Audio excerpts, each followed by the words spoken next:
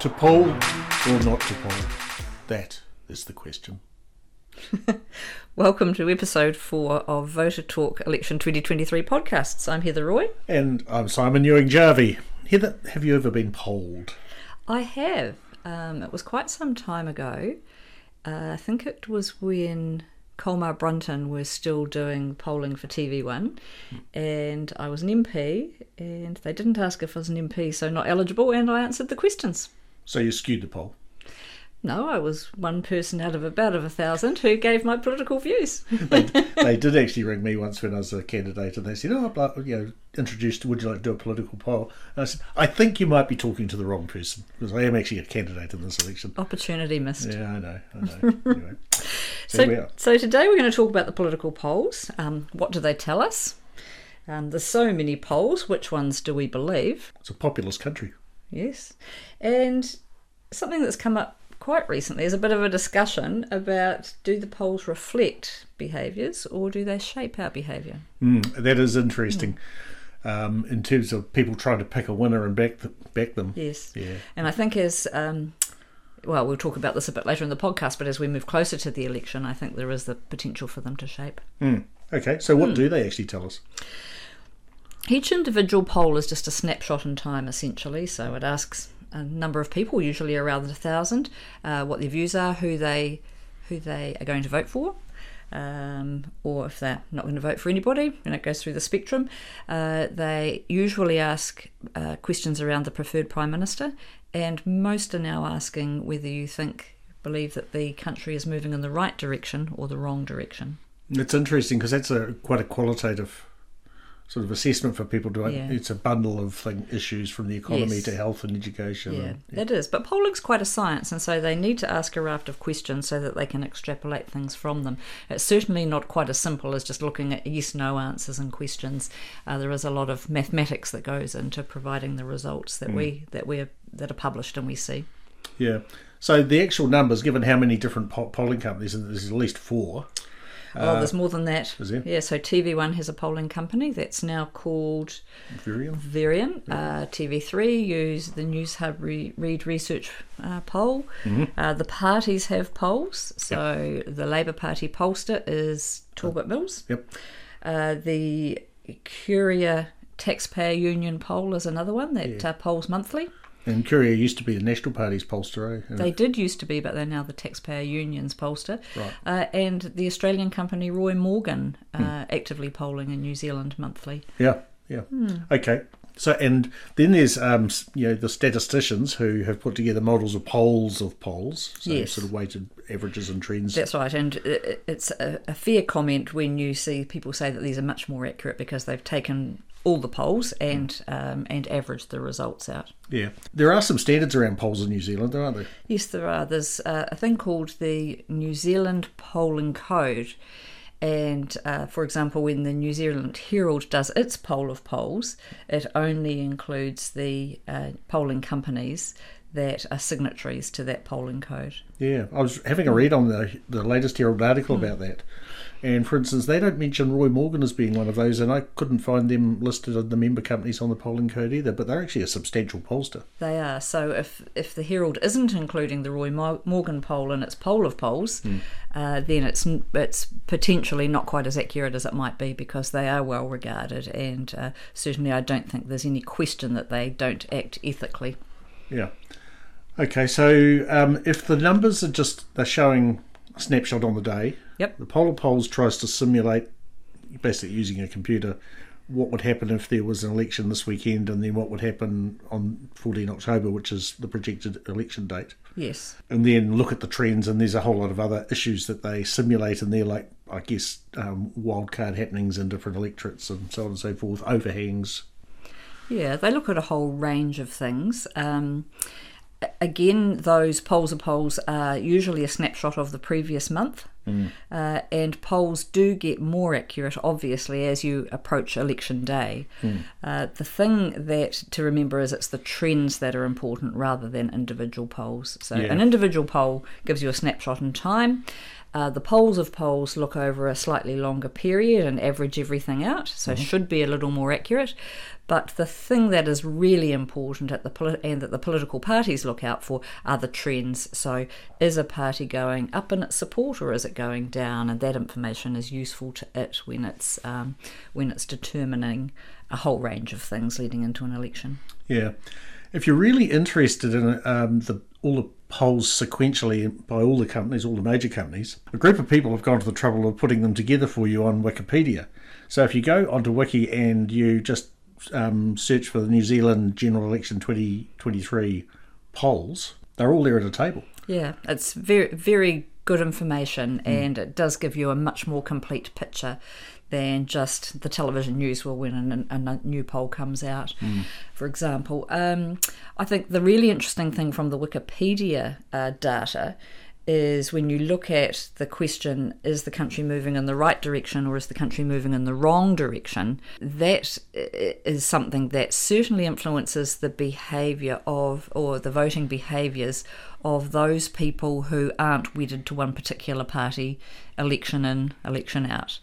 So for approximately, I think, the last year, or really since COVID, that figure has been changing, hasn't it, Simon? Yeah, so all the pollsters in one way or another ask, is the country headed in the right direction or in the wrong direction? And then they take the differential to give an overall approval rating or disapproval rating. So, for instance, if you had 60% saying headed in the right direction, 40% saying wrong direction, the differential score is 20% believe that the country is headed in the right direction, so nearly a quarter, a fifth of them. When you look at the data from, and Roy Morgan started this question off, they were the only polling company asking it for quite a long time. The others have picked up on it now.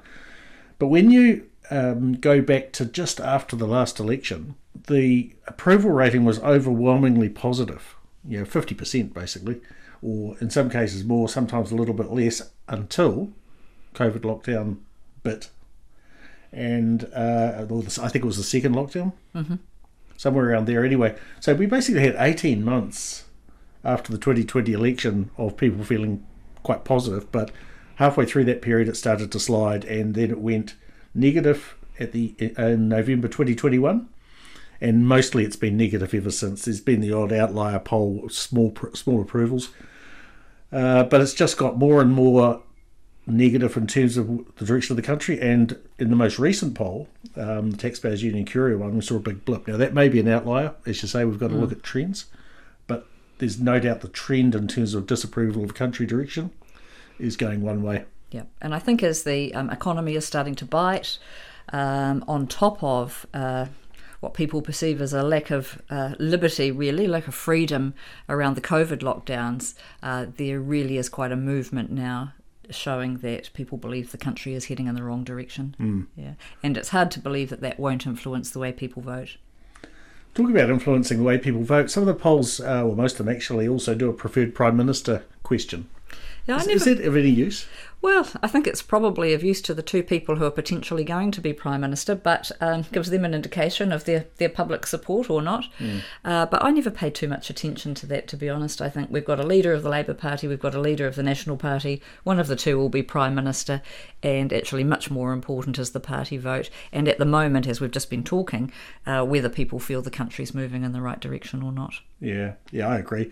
If we don't want presidential-style politics to become the norm. No. If we were voting for a president, probably that's a useful question to ask. Yeah. But the Prime Minister is just one vote around the cabinet table. That's right. Yeah. So what's your view, Simon, on whether the polls reflect the public mood or whether they shape it? Well, I think I'm going to have $1 each way on that one, but remember there's another element. There's the numbers that are not yet decided, and they can sit around 7 or 8 and even up to like 15%. Yep. That's potentially the people who actually decide whether the government changes or not. Yeah. I mean, you don't need very much of a swing to move to change a government. Sometimes you just consider the 10% of people in the centre, truly in the centre, who swap votes each election. Those people are often the ones who decide the election outcome. Yeah, I remember it being described to me once as The 20%, the outcome is decided by the 20% who make up their mind in the 14 days prior to picking up an orange pen and marking the paper. Yeah. And sometimes that decision is made as they pick up the pen. Yep. Interestingly, several countries don't allow polling in the short period before an election. In some places it's a week, in some places it's a month. And I think that's an accommodation to make sure that the polling isn't shaping public view rather than people making a genuine decision for themselves. Yeah, I tend to agree with that. Yeah, and I'd certainly like to see us have a 2-week period, possibly ahead of the election, when polling ceases. Yeah, I mean, if there is a significant minority making a choice in the last 14 days, suddenly when life's busy and then suddenly they think, oh, I've got to vote next Saturday. Yep. You don't actually want that influence coming at them at that point. Yeah. So when you're looking at the polls, there's a couple of things to look out for. At this stage, I think it's important to look for whether the country's moving in the right direction or the wrong direction. It's important to look for the trend, and there's plenty of people out there putting graphs together that show you those trends. It's important to look at how many people are undecided yet, and if that's around 10%, you need to take that poll with a bit of a grain of salt because the difference might be quite significant, and there's always a margin of error with polls.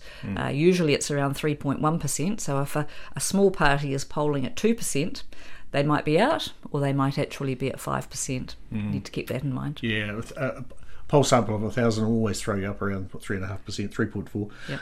And the minimum, if you're subscriber to the New Zealand polling code, the minimum sample size that you can use is 500. Yep. But by and large, you see around about 1,000. That's right. And that's landline, cell phone, internet. So it's research panels and also self-identified people who are interested. That's tricky, because whereas if you dial 03, you know you're dialing the top of the South Island. You don't know that with a cell phone. No, and there's no directory, so it's hard to get a truly random sample. They must just have to ring a whole lot of people and say, "Hi, where do you live?" Yeah, I'm not quite sure. My cell phone hasn't rung. Damn. Yeah. The people aren't picking up the phone. No. That's anyway, the political that's problem. polls. That's polls. I had a whole lot of dad jokes. Yeah, I've vetoed them. If you've got some questions for us, though, we'd really love to hear those. We're going to do a podcast or two just answering your questions. So send those through either if you're signed up to us on LinkedIn or on Twitter, then you can message us. You can contact us through the contact section on our website, torquepoint.co.nz. Yep, that's TORQUE point. TorquePoint. TorquePoint. Right. Thanks for joining us today. I'm Heather Roy. And I'm Simon Ewing-Jarvie. Enjoy the rest of your day. Bye.